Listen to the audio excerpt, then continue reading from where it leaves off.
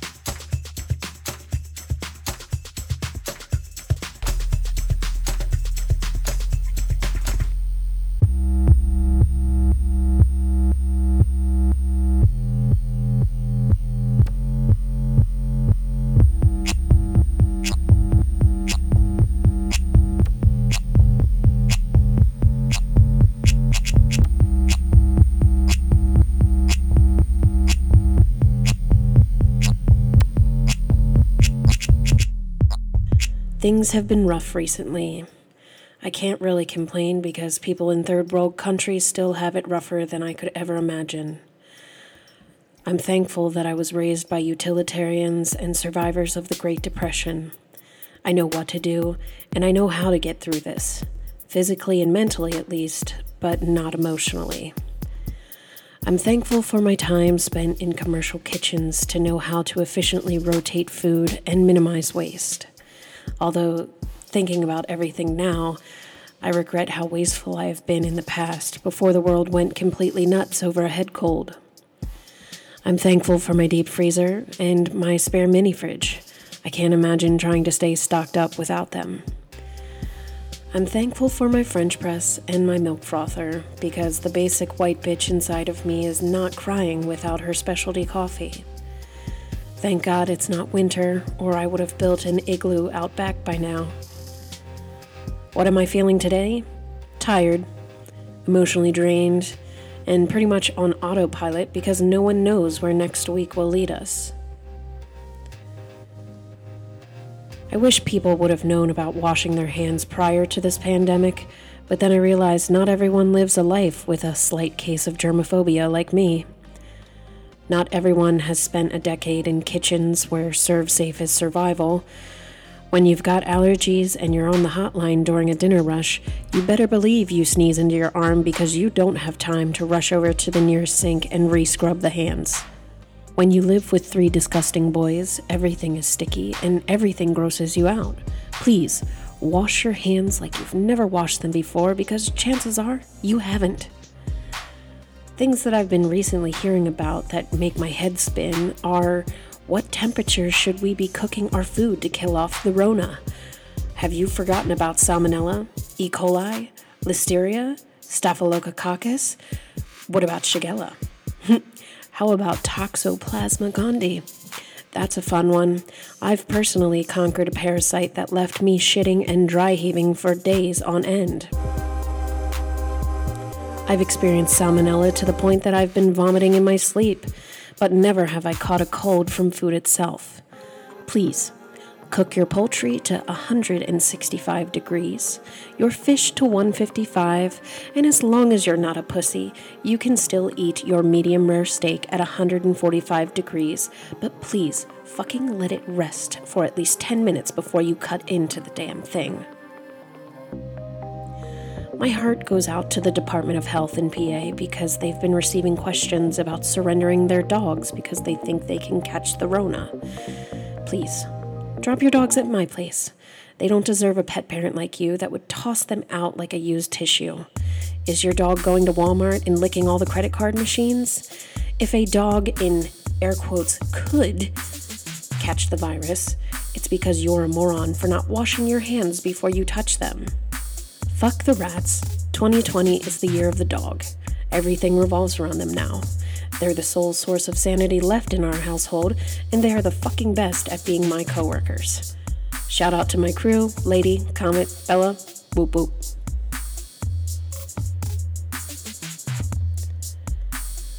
How have I been surviving so far? It's in my blood. As a lesbian, we are built for survival. We thrive in times of crisis. We are the helpers of all who are in need, and we want to do whatever we can to be of assistance.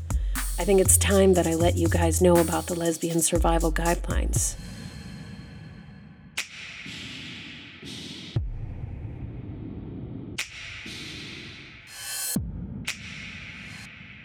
Step 1.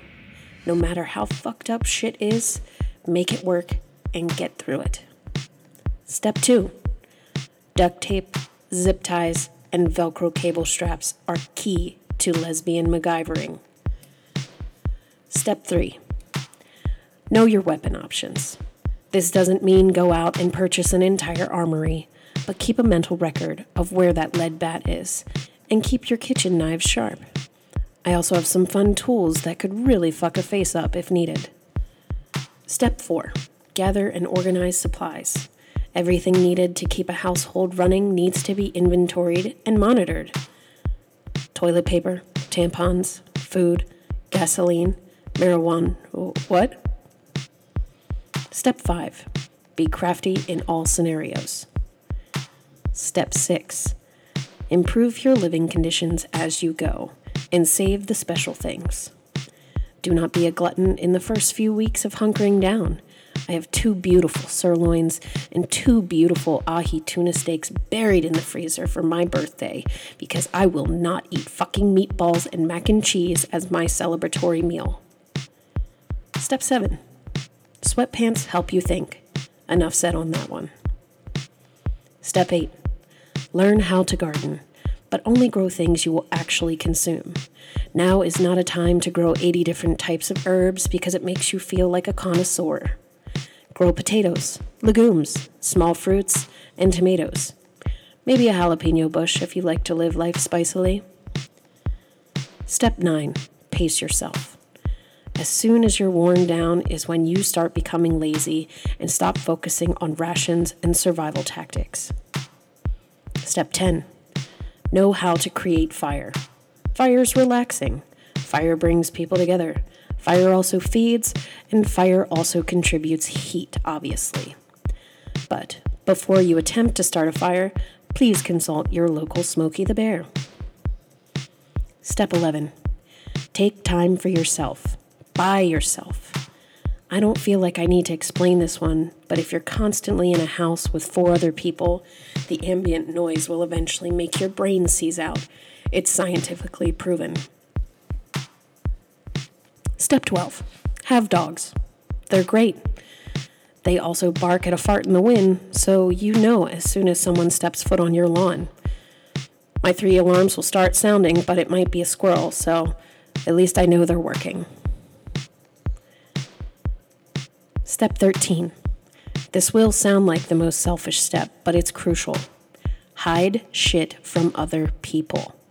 Don't hide it for your own selfish greed, but hide it because other people might not live by this survival guide.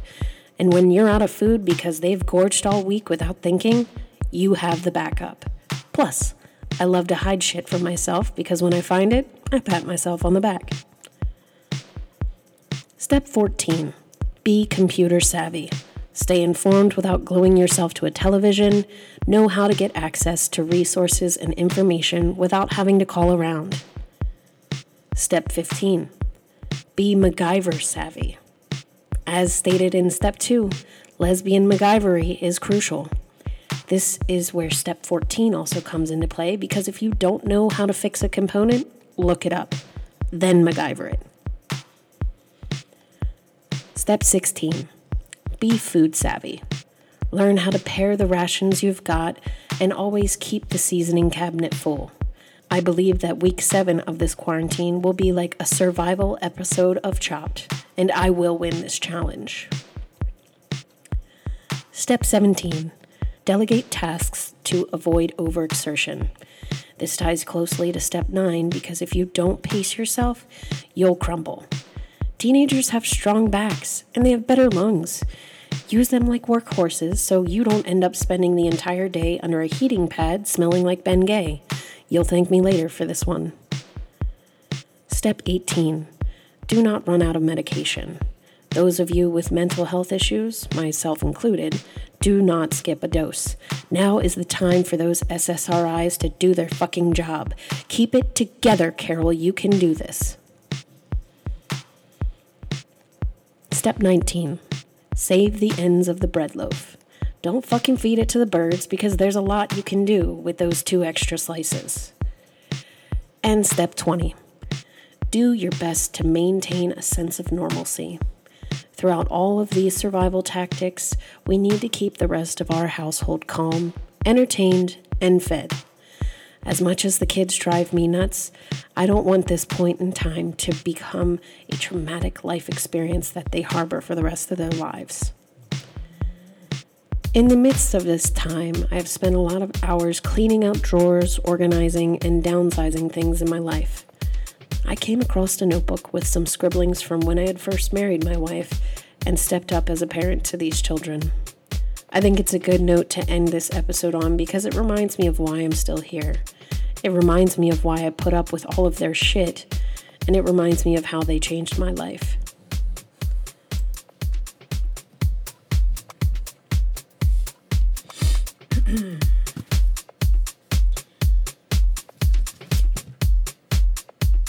In the beginning, most people thought I was absolutely crazy.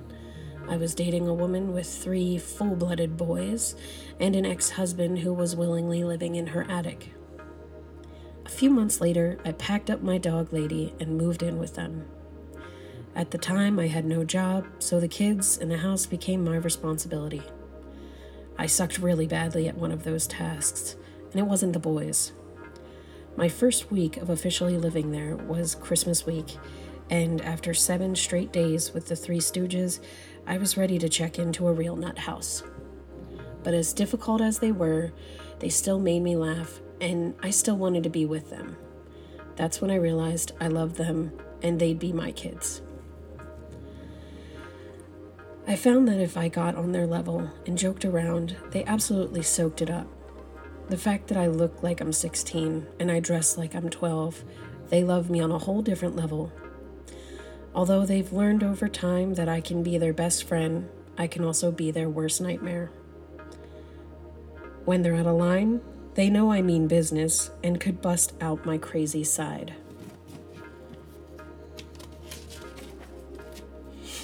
Once, Julian was chucking his shoes at Lucas, and I told him, if you don't knock that off, I'm going to shove that shoe up your ass sideways.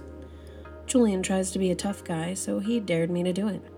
Without even skipping a beat, I grabbed his dirty tennis shoe and shoved it right in his shorts.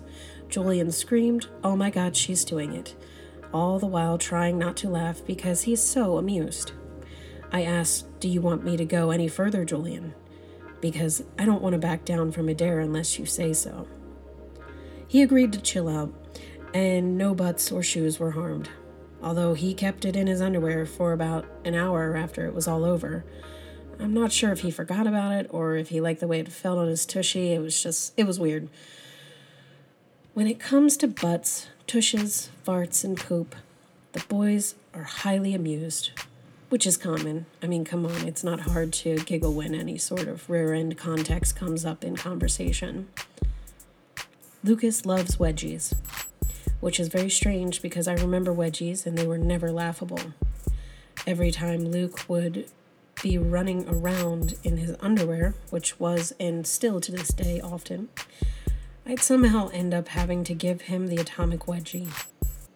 A wedgie so bad that his feet would be off the ground and his cheeks would get a major butt flossing from his Transformer underwear. Wow, I didn't finish reading this. I will never understand why he was so amused. I mean, everyone else definitely was amused, and I understand that. There's a lot of good stuff in here, guys. Ooh, I made a list. Quotes that have been said over time with the boys. You shit it, you shut it. Respect your mother, or I'll beat you with my flip-flop.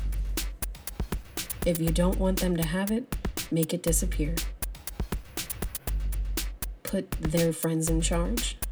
Tell them to keep them in line. Let them fight. That's their punishment, and my hands keep clean. I don't hover. I let them go off and see if they can survive. Brake check your children if you don't think they're wearing their seatbelts. There is no right way to parent, but you gotta keep them on their toes and keep control. Don't forget to use funny voices. Well, I hope you enjoyed 5.8, and until next time, stay safe out there and don't touch your face.